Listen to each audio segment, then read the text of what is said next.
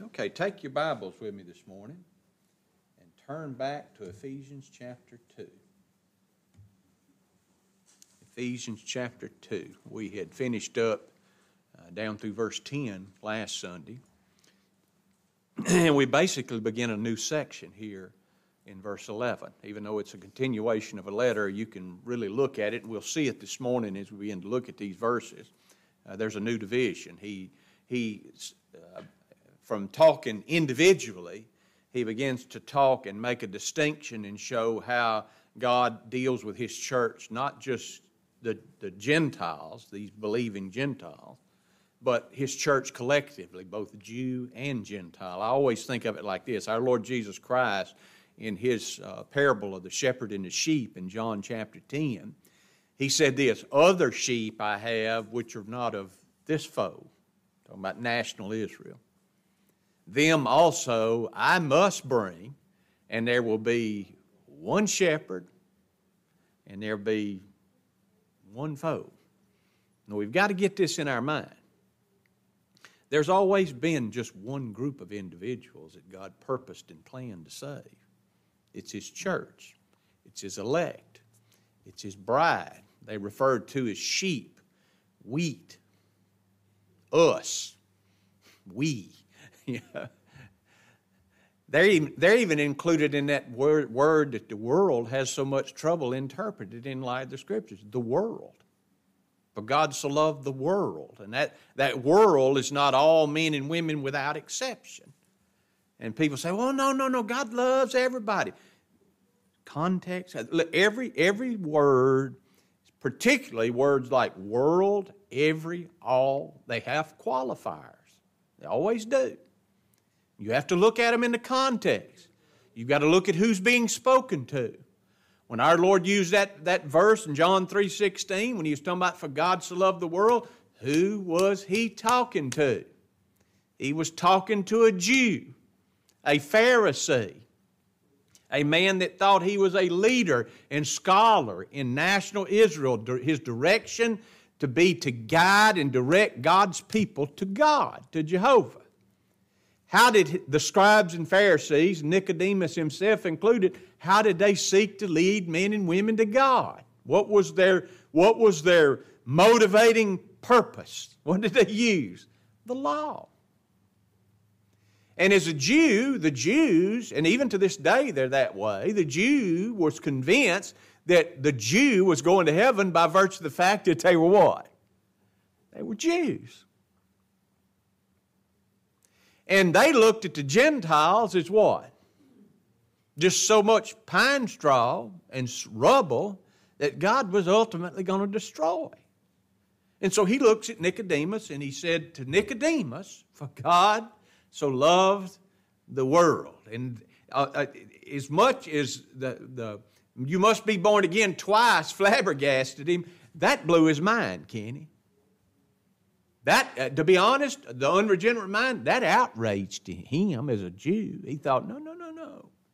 God loves the Jew. No, God loves the world.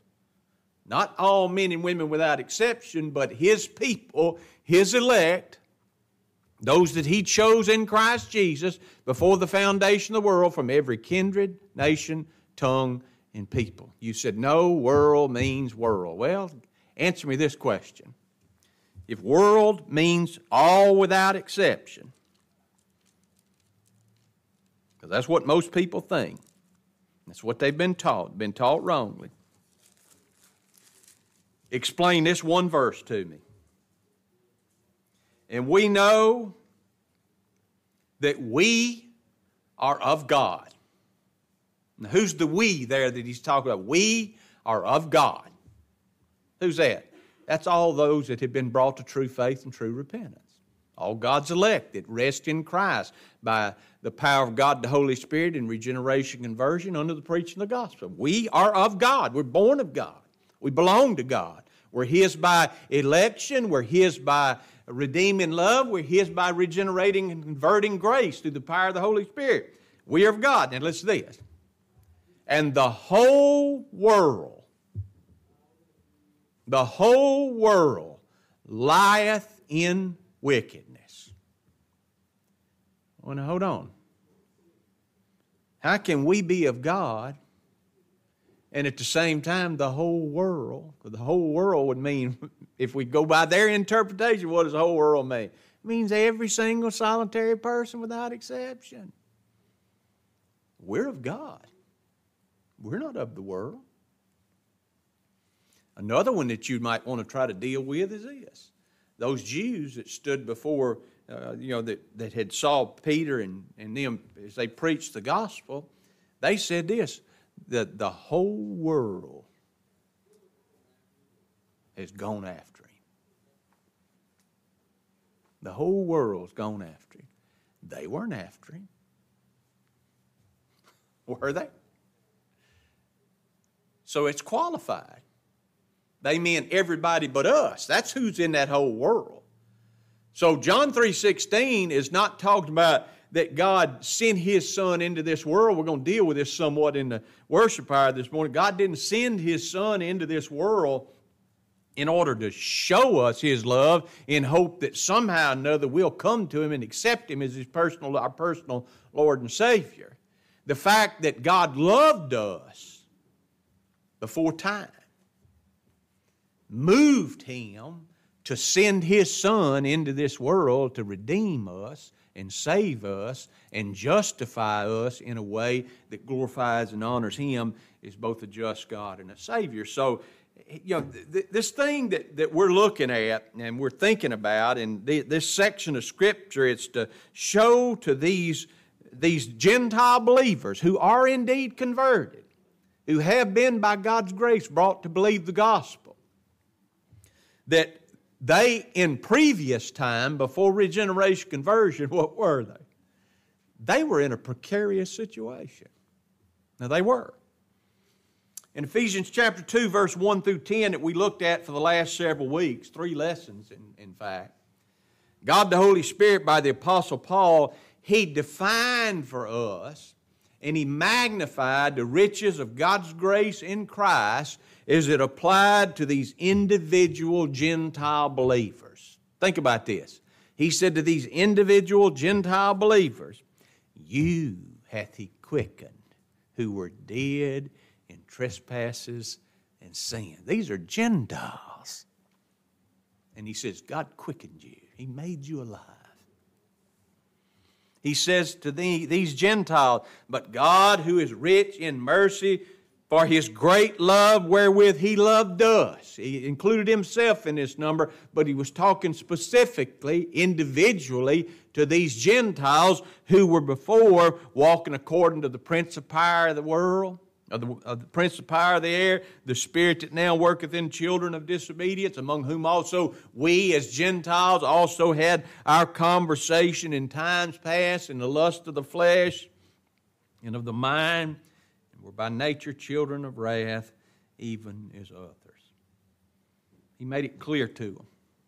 Salvation in its entirety for these Gentile believers, as well as for all God's people in every generation, it is not conditioned on the sinner in any way, to any degree, at any time, but it was conditioned exclusively on Christ alone, based on His accomplished work at Calvary as our substitute, surety, representative, and mediator, and based on His righteousness alone, without any, listen to this, without any efforts.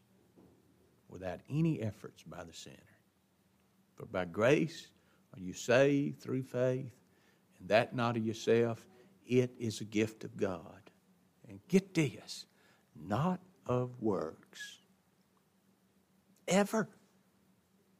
I know people have trouble with that. Not of works. Why not of works? Why can it not be conditioned on the sinner at all? The next phrase, lest any man should boast. Now here's the reality. We're His workmanship. We're His creation. Just like God the Father through Christ created these worlds, we're created in Christ Jesus. We are His workmanship created in Christ Jesus unto good works, which God hath before ordained that we should walk in them. Now, there's no doubt that these who were previously spiritually dead in sin, who were under the control of Satan, me and you included, who were under the penalty and condemnation of God's law. Now think about that. We were under the penalty and condemnation of God's law. His law requires that what? The soul that sinneth, one time or a million times, the soul that sinneth, what happens to it? It shall surely die. Right?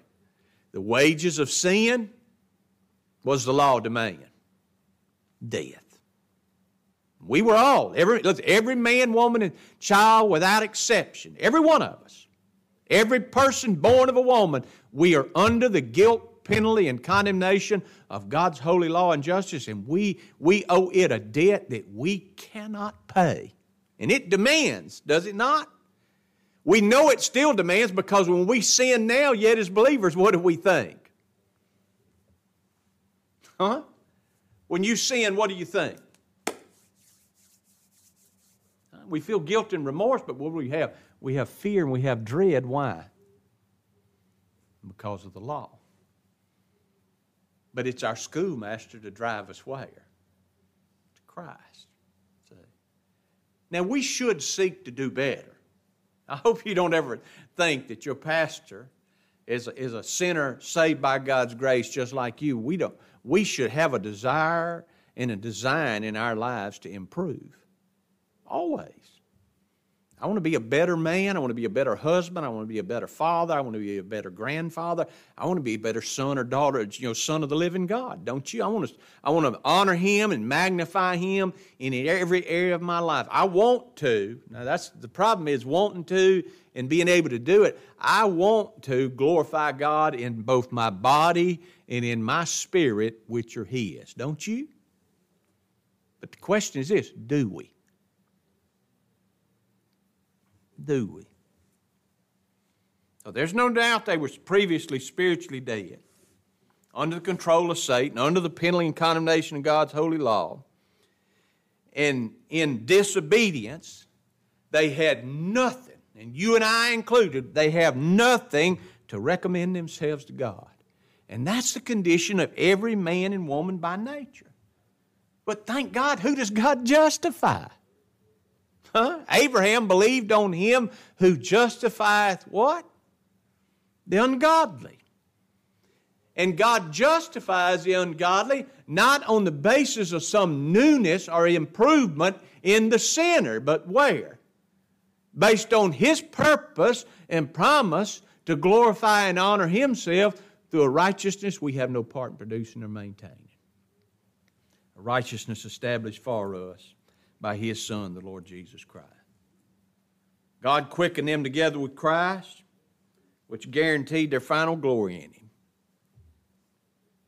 Being justified freely by His grace and sure for heaven based on Christ's righteousness, they were ordained to walk in obedience to God their Father, motivated by love and grace towards them. We love Him, John wrote, because we first loved Him, because He first loved us. Now, what the Apostle Paul considered concerning the grace of God in these Gentile believers individually, in Ephesians chapter 2, verses 1 through 10, he now considers concerning the church collectively.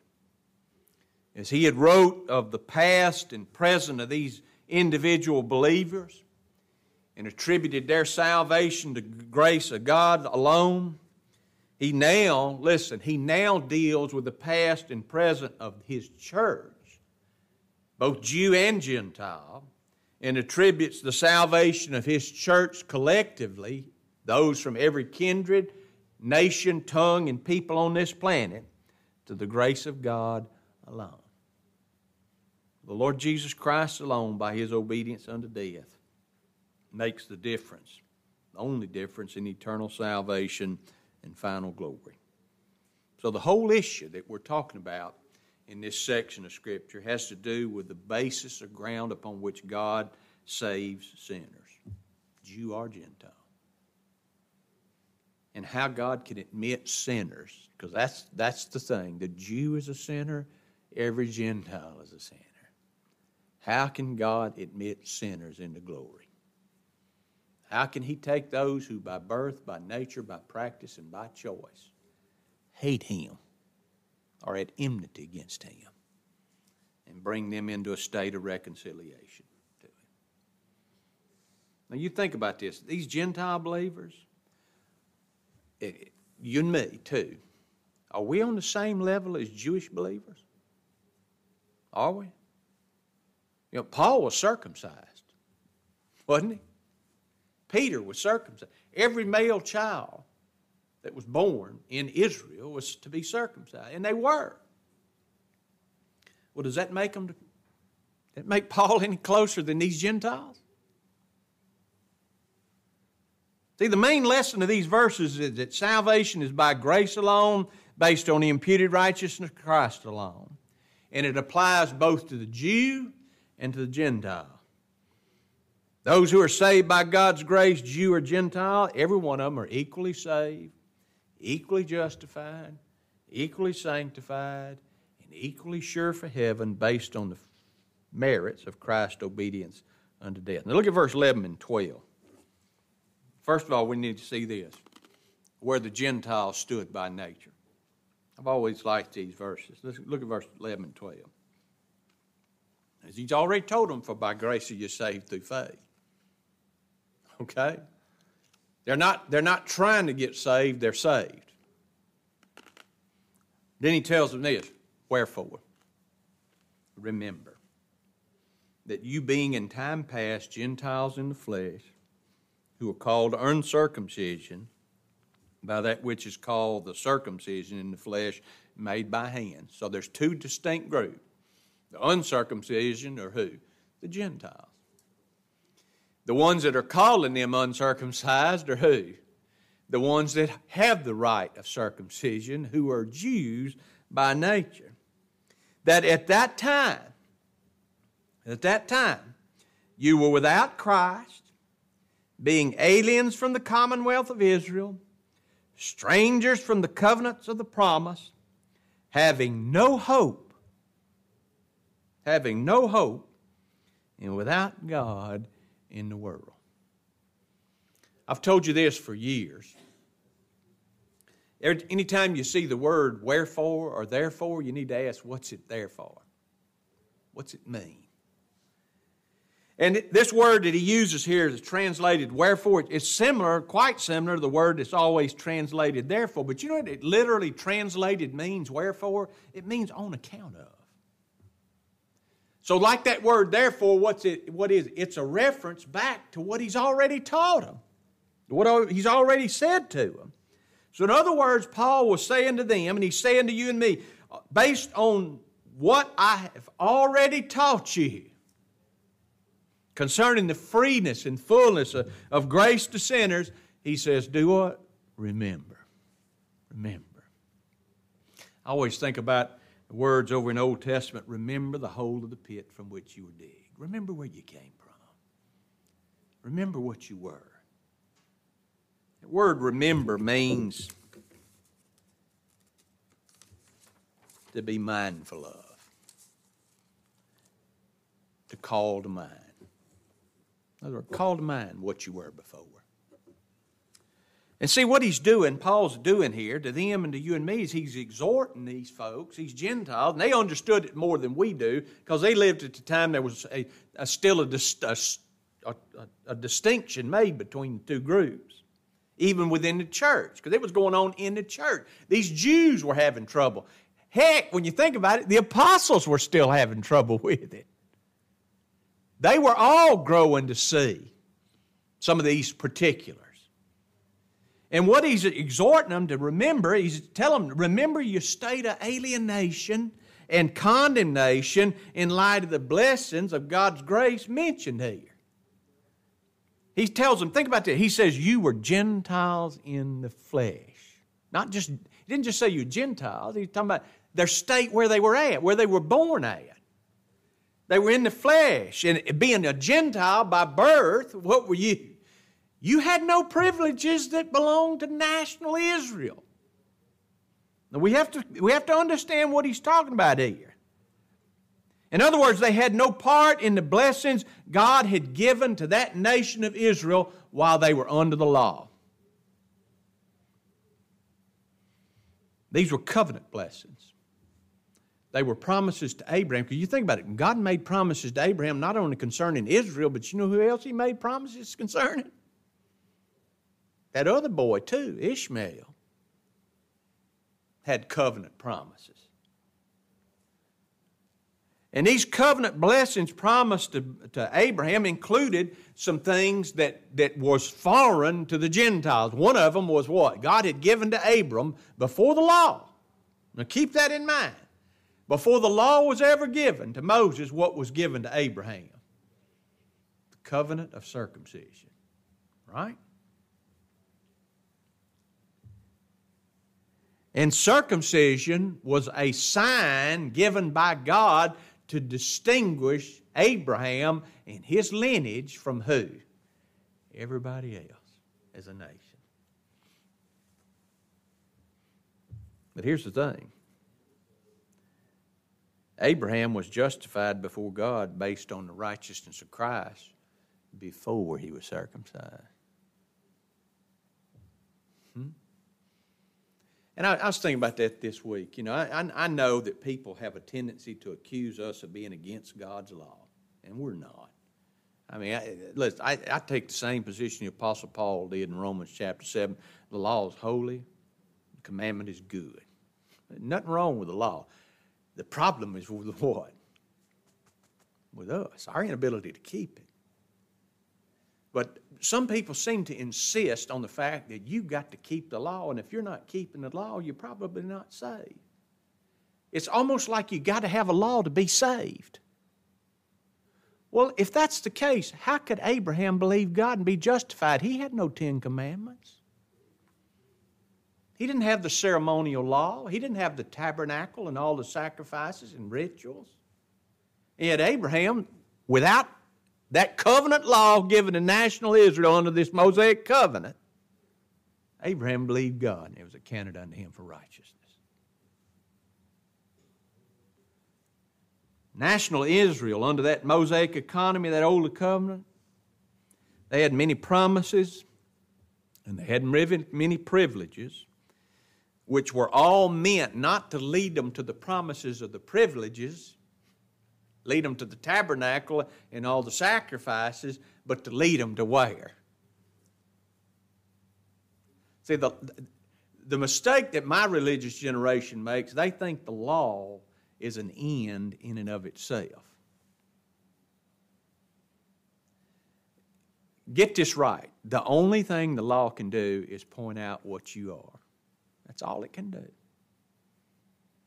And it does it quite well, does it not? But here's the thing. That law was given to move and direct and literally to drive national Israel, and those within national Israel that were God's elect, to drive them to where? To Christ. Now think about the ones that weren't driven to Christ. They were circumcised. Korah was circumcised, was he not? Did the law and everything involved, did it drive Korah to Christ? Others, later on. But here's the thing. The Gentiles had no part in that. If you were a Gentile, you were completely away from any of these covenant promises and privileges that were meant to drive you to Christ. They were called the uncircumcision by the Jews. And when they called them the uncircumcision, it was not a term of endearment. They weren't looking favorably on them. It was an expression of contempt. You're distinct from us. You're the uncircumcision. We're the circumcision.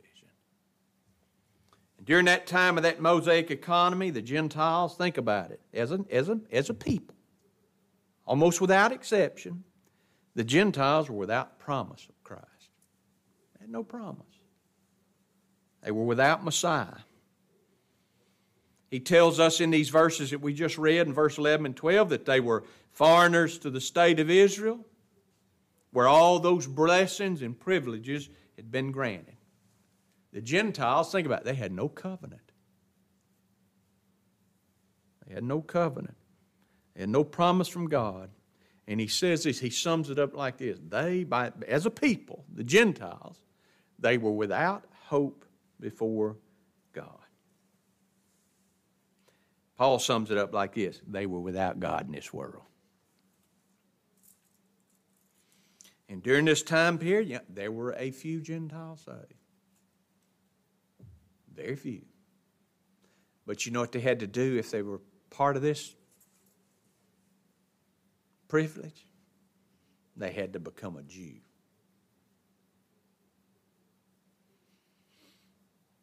Rahab the harlot. Others that you read about that were Gentiles that were saved. They had to become part of that Jewish ritual.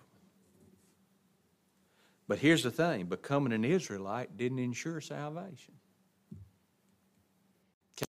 Go read John chapter 8, where those Jews stood before our Lord Jesus Christ, and our Lord said, I know you're Abraham's lineage. I know you're Abraham's children. But he told those who claimed that they were Abraham's children, what did he say to them? You are of your father the devil, and you do his works. So just being an Israelite didn't guarantee salvation. The majority of the Israelites, you know what they all did? They died in unbelief, almost without exception. But it was in Israel. Look over at John. Hold your place here. Look at John chapter 4. Because this is the distinction. John chapter 4. It was in Israel that the promises and privileges that would lead sinners to Christ and salvation conditioned on Him, it's the only place it could be found. Our Lord Jesus Christ, think about this. In John chapter 4, it says, where's it at? Let me find it. John chapter 4, verse 4. Our Lord had been in Galilee. He had been in Judea, in Israel. And it said he departed again, verse 3, into Galilee. And notice what it says in verse 4. He must needs go through Samaria. Now what's Samaria? A Gentile region that the Jews avoided. And our Lord goes down there to that Gentile region, and he goes there for one particular reason. He said that my sheep, I came to seek and to save that which is lost. Right? And he goes down there, and what's there? What's in Samaria? A woman. What kind of a woman? A woman of poor reputation, a sinner. Out by a well, by herself, in the midst of the day, in the heat of the day, going out there to get the water because she's trying to avoid all these men's wives that she has been prolific among. That's what the problem is. This woman is getting around. And our Lord goes to this particular well to meet this particular woman with this particular message. And she's just astonished that she knows he's a Jew, and she said, what is it, you being a Jew, speaking with me, a Gentile, a Samaritan? And you know the discourse. We've been through this before. We've preached on these passages before. And our Lord tells her about the water. You know, the water. If you knew who I was, you'd ask of me, and I'd give you living water, and it'd spring up out of you. Now, look down at verse 21. At verse 20. She says, our fathers worship in this mountain, and you say that in Jerusalem is the place where men ought to worship. Jesus said to her, woman, believe me, the hour cometh when ye shall neither in this mountain nor yet at Jerusalem worship the Father. You worship you know not what. We know what we worship. Underline, highlight, put an asterisk beside this next statement. For salvation is of the Jews. Why? That's where the promise was made. Where did Christ come from? He came from the Jews. But the hour cometh, and I thank God for this, and now is, And now he is. When true worshipers shall worship the Father in spirit and in truth, the Father seeketh such to worship him. You know what this is? This is a blunt indication by our Lord what's about to happen for this woman. Think about what he says. The hour cometh, and now he is, that the true worshipers shall worship the Father in spirit. Oh, this is one of God's elect. This was a Gentile woman who was previously, she was down there worshiping. He said, you worship you know not what. She knew she should keep the law. Still, our Lord said, you don't know what you're worshiping. Huh? Salvation's only found one place. Where? In the promised Messiah. In the one that stood before.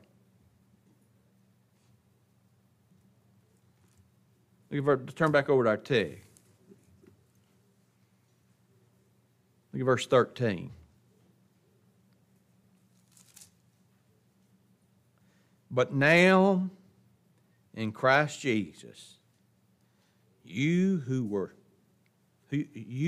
sometime were far off are made nigh by the blood of Christ. I tell you, I thank God for the buts in His Scripture, don't you? But now. Formerly, what were we? We were aliens from the commonwealth of Israel, strangers from the covenant promises of God, having no hope and without God in this world. But now,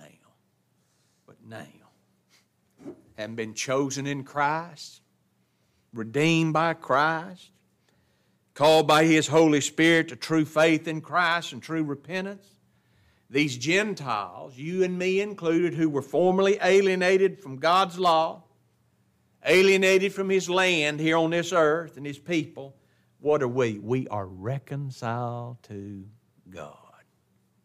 How? By going to church and giving our money and becoming good men and women. No. How are we reconciled? We are made nigh only one way. By the blood. By the blood. They were without God, but now in Christ, they've been brought what? Nigh. Brought near to God. What are we talking about? We're talking about reconciliation. Huh? I'm telling you, these are truths that most people in religion don't have a concern for and have no knowledge of. I guarantee you, it's amazing. It's astonishing. I sat down this week and it popped up in one of the feeds from social media I had, and it's one of the guys. I don't name names, but he's one of the most prominent Baptist teachers in the South. We'll narrow it down to that. If you don't know who it is, ask me later and I'll tell you. And he put on a conference in his church, and now he's got problems because there's actually some people with some moral backbone within the church that are now saying, we didn't sign up for this. Still don't believe the gospel, but their moral barometer went off because they had a weekend, 3 or 4 day conference on the inclusion of LGBT people and homosexuals in the church, and they had 2 homosexual men that were married to each other teaching the conference. And now it's blown up on him. And I listened to this guy's, they live stream all over the world, Kenny. Every service, just like us, they goes out. They had a service this last weekend. They didn't live stream it. Now, it's out there now, but he wanted to talk. He sat on a stool up in front of them, dressed in his leisurely clothes, and he just had a talk, and he was trying to explain, because people are leaving the church in droves because they're like, and he goes back, he said, we've been doing this for 14 years. They just didn't know about it. That's not the issue. And you know how this guy tried to justify them taking this position? He's upset because people want to go by the Word of God. He He says, I've drawn my conclusions on it. He said, there was no source material on how to deal with this. The source material for all of it's where? Well, when you've thrown away the source material, sure you're going to turn to where? A couple of gay guys to get you instruction, to lead you and guide you and direct you. I got no problem with all of that. Sin is sin, whether it's homosexuality or adultery or murder or theft or lying, whatever it is. We don't tolerate any of it. The Scriptures make no allowance for any of it. You sin, whatever the sin. What does it require? Death. Either your death or the death of a substitute. Somehow, you got to be reconciled to God. And I'm telling you, religious people don't deal with that anymore. They just say, accept Christ and feel better about yourself. I can't feel better about myself unless I know that this God, who will by no means clear the guilty, is at peace with me. Now tell me how He can be at peace with me. Well, let's all get along. Now that ain't how God's at peace with me. And He won't be at peace with you if you get along with everybody. It's not about getting along. It's not about being tolerant of one another. It's not about inclusion. It's about reconciliation. This verse ought to stick out in your mind. Even I, am He that blotteth out thy transgressions for my own sake. Therefore, since I've blotted them out for my sake, God had to satisfy Himself. He wasn't satisfying the devil. The devil wasn't even involved in this transaction. You and I aren't involved in this transaction. This was God satisfying Himself.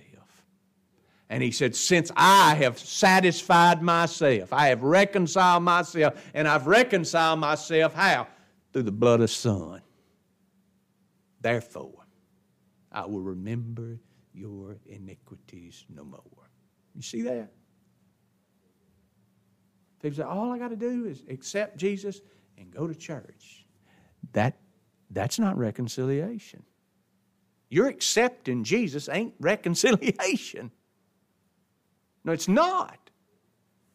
Do we accept Him? Yes. Do we rest in Him? Yes. Do we hope in Him? Yes. Is that our reconciliation? Not our part in it.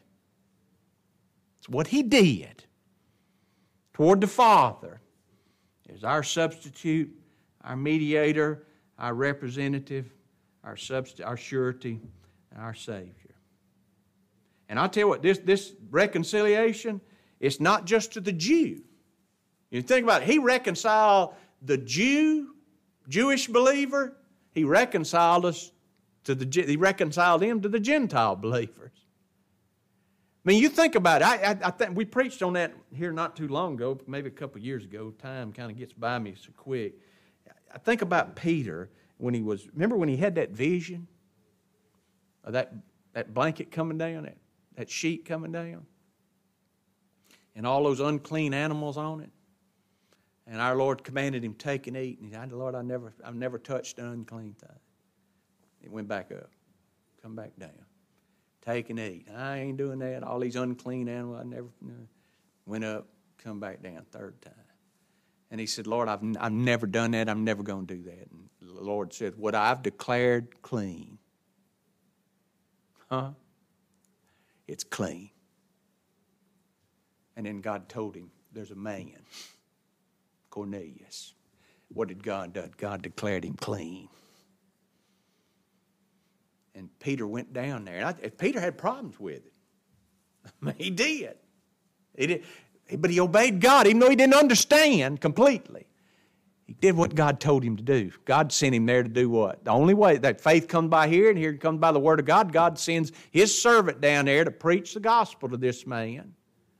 And the Lord delivers Cornelius, sets him free, reconciles him to Himself in his own mind. Peter had problems with it. And so later on, and I mean, they were still having problems with it. John, when John wrote 1 John, he uses that word world repetitively to Jewish believers, because the epistles of 1st, 2nd, 3rd John were to Jewish converts. And he says to them, now think about it, my little children, these things write unto you that you sin not. If any man sin, he have an advocate with the Father. Said that he has an advocate with the Father, Jesus Christ the righteous, and he is the propitiation for our sins, Jews. And not for our sins only, not for the Jewish sins only, but also for, now think about the word propitiation. He is perfect satisfaction, not for the Jews' sin. The Jews who? Every Jew had ever been born and lived? No. Those who were God's elect. Those who God would, by His Holy Spirit, through the preaching of the gospel, bring to believe and rest in Christ alone. Not for our sins only, but for who else? He's telling them what's out there. As Gentile elect sinners, God's saving. And they read that, and what's John doing? He's enforcing to them the reality of what our Lord Jesus Christ had taught. Other sheep I have, which are not of this fold, them I also must. Listen, our Lord, when He says other sheep, you know what He's doing? He's saying there's Gentiles that are what? Are sheep. That are His elect in every generation. And think about it. God is reconciled unto His elect, and His elect are reconciled to Him on the ground of Christ's righteousness, freely imputed, rested in by God-given faith. Look at these two verses and we'll quit. Look at 2 Corinthians chapter 5, verse 17. Therefore, if any man be in Christ, new creature. Verse 17, 2 Corinthians 5. Old things are passed away, behold, all things become new, and all things are of God, who hath reconciled us to Himself by Jesus Christ, and hath given to us the ministry of reconciliation.